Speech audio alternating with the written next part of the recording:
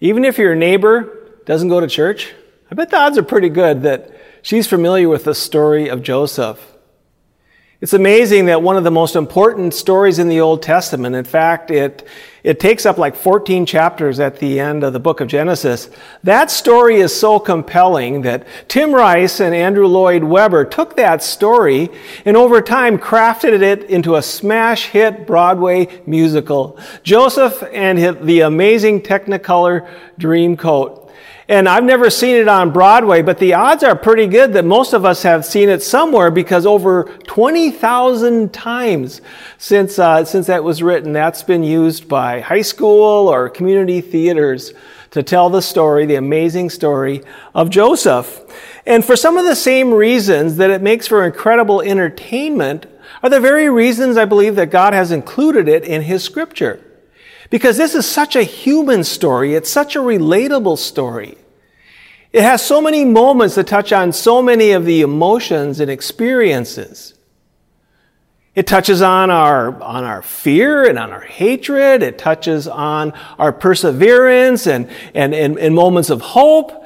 It touches on moments when we wonder, like, where is God in all of this? It has its ups and has its downs. It begins with a tragic story of a broken family and ends with a very powerful moment as we see grace and forgiveness triumph over hate and evil. The theme verse in Joseph's story is found in the last chapter in verse 20, and I'm not sharing it now to kind of spoil the story because I'm sure you probably know how it ends. But this verse is important to keep in mind as we walk through this story and we're wondering, where is God in all of this? Genesis 50 verse 21 says, as Joseph is speaking to his brothers that are literally shaking in fear because in their hatred they had done something awful to him, and we're wondering now if justice would have its reward and he would treat them according to their deeds. Joseph said surprisingly this, "You intended to harm me, but God intended it for good, to accomplish what is now being done, the saving of many lives."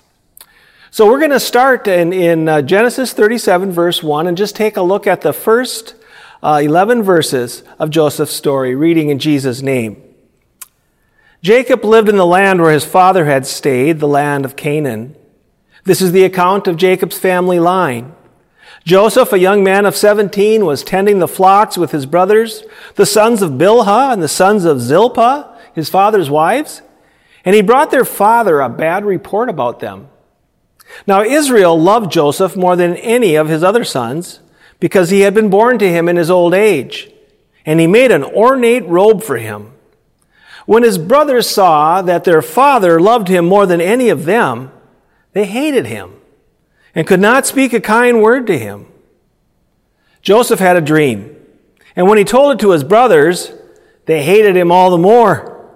He said to them, "Listen to this dream I had. We were binding sheaves of grain out in the field when suddenly my sheaf rose and stood upright, while your sheaves gathered around mine and bowed down to it."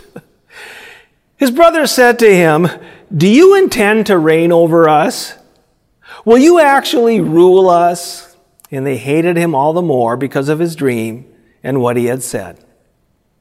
Then he had another dream.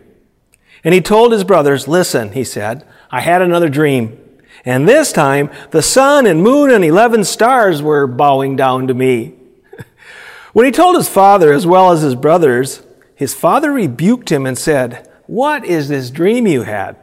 Will your mother and I and your brothers actually come and bow down to the ground before you?" His brothers were jealous of him, but his father kept the matter in mind. So as you can probably tell here, Jacob's family, the family that Joseph grew up in, had issues. And his special treatment of Joseph didn't help. You know, family systems are a staple for TV. In fact, those family sitcoms or dramas have evolved over the years. And in the early years, they were quite simple and quite sanitized and kind of gave the impression of the ideal family life in America, little flaws or struggles. Certainly that has changed. I think the story of Jacob and Joseph and their family probably would not have been on early TV. A little too much complexity, a little too much drama, and certainly many issues. I think today it might be very popular. You might find it streaming today as a popular series because we seem to relate to the struggles of others. Perhaps that's one reason the story of Joseph is so relatable. And we wonder, if we were in charge of writing the story of God, perhaps we would choose to frame characters who seemed more noble, who seemed more exemplary. And certainly some of the characters in Joseph's family tree had some of those reflections of God at work in their lives. But one thing God was careful to do as he left us a record of his working in the human family, and that is not to edit out the flaws. You see, the story of God is the story of God at the center. It is not a story of aspiring to be like people who seem to have no flaws. It's a story of a God who comes to us and meets us in the midst of our flaws. In fact, at times, even takes those flaws and takes those weaknesses and even takes some of those sins and uses them for his purposes, as we will see in the story of Joseph. See, if you ask Joseph to describe his family, I think he might say it's complicated. Let me tell you a little bit about where he came from. Joseph's dad, Jacob, was the son of Isaac and the grandson of Abraham. He had quite a heritage. Jacob went to find a wife, and coming upon the area where Laban lived, he spotted this beautiful shepherdess, and he fell in love with her immediately. Her name was Rachel, so he arranged to meet her dad, Laban, and they talked about the future, and Jacob agreed to work for 7 years that he might have beautiful Rachel's hand in marriage. Now, as it worked out, as the wedding day came about and the community was celebrating, and it came time for this new couple to go into the bridal tent and seal the deal, so to speak, Laban deceptively, somehow Rachel was taken from the tent and her older sister Leah took her place. And believe me, I can't explain how this could happen, but somehow Jacob entered the tent and spent the night thinking it was Rachel, and it was actually her older sister, Leah. Wow. That's a warning not to have too much wine at the wedding. Well, he woke up in the morning and he had a wife all right, but it was not the wife that he had loved and worked for. It was her sister. And so he visited with Laban again, and he arranged for Rachel to still be his wife. And can you imagine the dynamic in that household with Rachel and Leah and Jacob? Yeah. Well, God had a soft spot for Leah, this woman who was living unloved in this home. And so as children came along, it was Leah's child first, and Leah's child second, Leah's child third, Leah's child fourth, as Rachel remained with empty arms. Now, Rachel had an idea here that if she was not able to bear a child herself, that she would have children through her servant, Bilhah. So she presented her servant, Bilhah, to Jacob and technically gave her to him as his wife. And sure enough, Bilhah bore 2 sons, which Rachel kind of considered her own. Not to be outdone, Leah arranged for her servant girl, Zilpah, to also be given to Jacob, that he might bear children through her. Sure enough, she bore 2 children herself. Leah would later go on to have 2 more sons, and for the first time in Jacob's house, they heard the exclamation, "It's a girl!" as Leah bore Dinah, the first girl in the family. And if you've been keeping count now, we've got Leah with 6 sons and a daughter, we've got Bilhah with 2 sons, and we've got Zilpah with 2 sons, and Rachel is still bearing the burden of her infertility. About this point in the story, God looks down on Rachel and Jacob, and in their old age they are blessed with a son.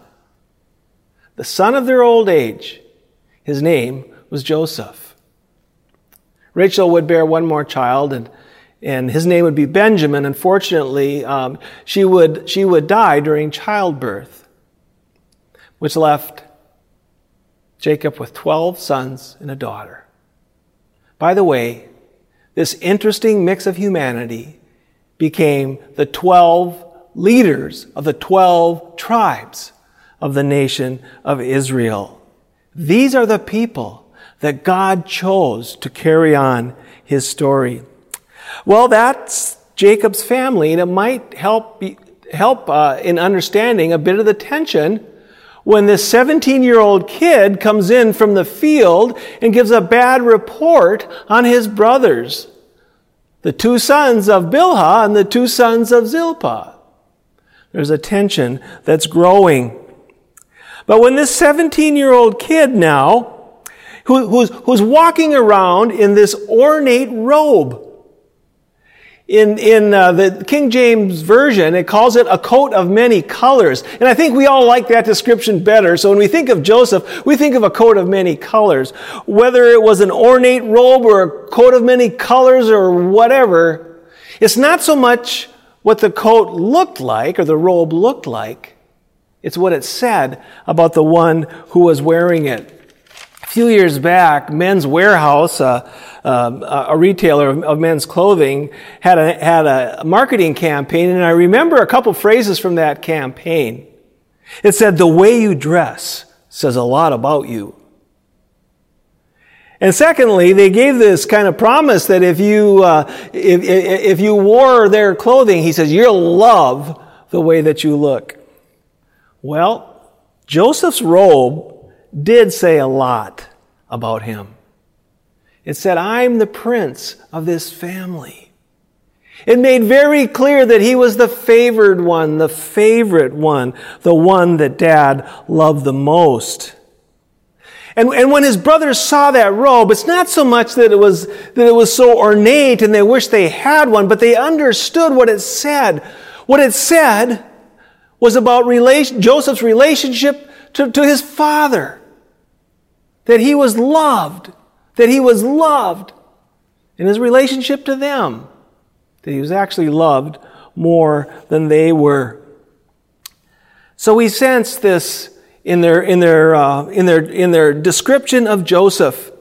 It says in verse 4, when his brothers saw that their father loved him more than any of them, they hated him and could not speak a kind word to him. And that was before Joseph had the dream. Joseph approached his brothers in the special coat, the special robe, and he says, hey guys, I had a dream. And he is quick to tell them about the dream.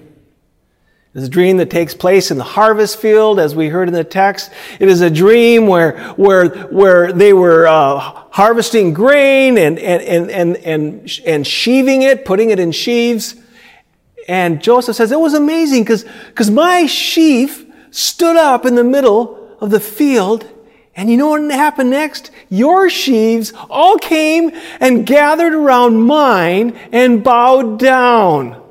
Oh man, can you imagine what his brothers were feeling at that time? Well, you don't have to imagine. Because in verse 5 we read, Joseph had a dream, and when he told his brothers, they hated him all the more. As he recounted the dream to his brothers, they said to him, do you intend to reign over us? Will you actually rule us?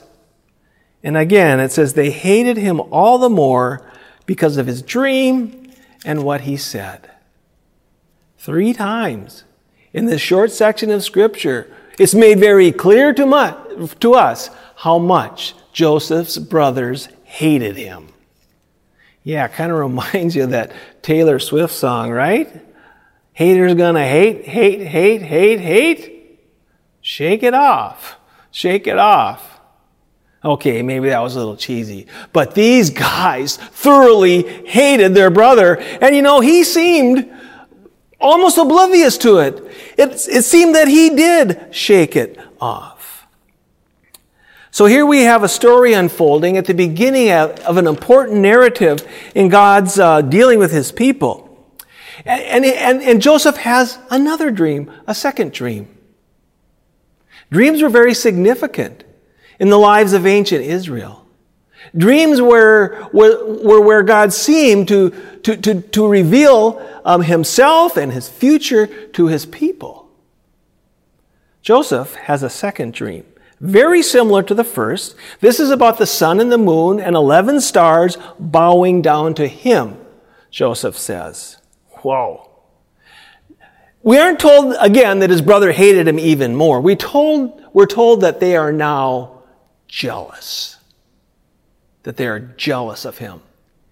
Yeah, just kind of think about that. Think about the toxic mixture of hatred and jealousy. And you might be thinking, I bet this story's not going to go well. Actually, the favorite son even has his dad's attention here. And his dad, it says that his dad rebuked him. He says, son, are you saying that even your mother and I are going to bow down to you? He rebuked him. He criticized him sharply for what he had said. But Joseph was simply sharing what God had revealed to him. Maybe we've got questions at this point, like why did Joseph treat his one son this way if he knew what it would do to his family? Why would God give this 17-year-old kid who seemed so full of himself, why would he give them this dream that will continue to intensify the hatred and the enmity in this family? His brothers were filled with hate and jealousy. His dad said, listen, son, enough of that. But the last phrase in our text for today says this. His brothers were jealous of him, but his father kept the matter in mind. His father kept the matter in mind. In the midst of times where things are going on and they're disturbing and we kind of wonder why they're happening and look for reasons why they're happening and people to blame why they're happening. And in the midst of this, we can find ourselves being almost captive to the tyranny of our wits and our frustration and our confusion. We see Jacob here giving us a bit of hope. As even though he didn't understand, he kept this in mind. He had walked with God long enough to understand that there are times in life when God is much more active than we can see, much more present than we know, very aware, in fact, working out his purposes in ways that seem hidden to us. This certainly was the case with Joseph. We're living in days where we not only have the perplexity of what's next with the pandemic, we're again sensing now the important emotions that are arising over an issue in our culture, racial injustice that has yet to come to a peaceful and just settlement. And sadly, there's lots of hatred flaring up in different sides of different issues these days. You see, it's not just the ancients. We have issues too. And yet, like Jacob, we can take a breath. We can pause and remember in the midst of the fray, even when we don't understand, that God is aware, that even when we don't see it, we can trust him that he is working out his plan. We just might not understand how for now. But he's not out of the picture, as Joseph's family would one day see. Jacob was right to keep this matter in mind. Let me close by taking an image out of this story and bringing it forward to reflect on Jesus, our Savior. Certainly, Jesus is never referred to in the New Testament as a kind of Joseph. But when we see salvation at work, when we see God carrying out His plan, we as Christians who understand the miracle that He has done for Jesus, see pictures of Him all over the Old Testament. And I think we're going to see more than one picture of Jesus in the story of Joseph. This is what came to mind. There was a time when Jesus stood wearing a robe. It was an elegant robe. It was a robe fit for royalty. Jesus was wearing that robe not by his own choice, but Herod demanded that it be placed upon Jesus. Jesus was caught in kind of a cruel game between Pilate and Herod, both of them curious about Jesus, not knowing what to do about Jesus. Herod certainly feeling the pressure to deal with Jesus in a very brutal and final way. In Luke 23, verse 11, as Pilate had sent Jesus to Herod, as Jesus' death sentence was unfolding and his accusers were spewing hateful lies, we read, when Herod and his soldiers ridiculed and mocked him, dressing him in an elegant robe, they sent him back to Pilate. Wow. Where was God in the midst of that moment? Well, the Father was watching His Son being mocked and eventually brutalized. His Son being hated. His Son who would, as He laid having His hands nailed to a Roman execution cross, would say, Father, forgive them, for they don't know what they're doing. Jesus' Son, or God's Son, Jesus, stood in the midst of haters, knowing that one day what they would soon do to Him would be their hope, would be their salvation. You see, the sacrifice of Jesus on the cross would not be a reward for the righteous, who somehow deserved salvation, but it would be God's mercy and His grace extended for sinners like us who desperately need Him. Jesus is still the hope for sinners, even the hope for haters. And God is in the midst of our brokenness and our issues, working out His plan to save us. Let us pray. Our gracious Lord and Heavenly Father, we come to You and are very aware of the wonder of your love, the perfection of Your wisdom, the timing that You have is perfect, and You have manifested and revealed Your faithfulness and Your love and Your mercy throughout the ages, from the ancients until now. And we understand that in the middle of that story stands our Savior, who wore a robe, and they mocked Him as the king that He actually was. And they took it off Him, and He was sent to the cross to die. That those who mocked Him then, and those of us at times who disregard Him now, might turn to Him in faith and hear those words, Father, forgive them, and understand that He is our hope, He is our life, He is our salvation.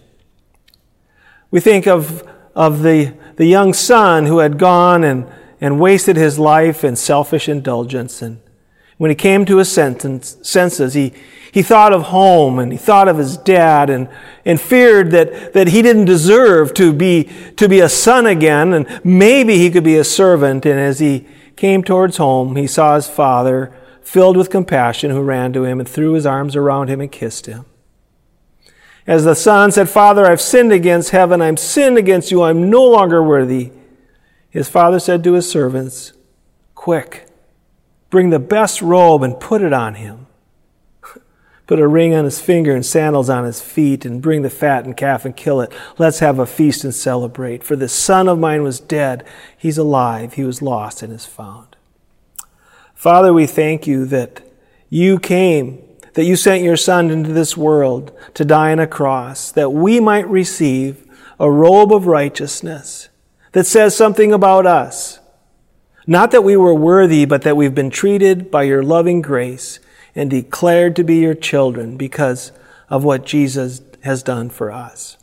Bless us as we walk through the story of Joseph. May we have many moments where we see that you are sovereign and involved in ways that we would never expect in Joseph's life and ours. And most of all, we see that in Jesus, you truly are our hope. We pray this in his name. Amen.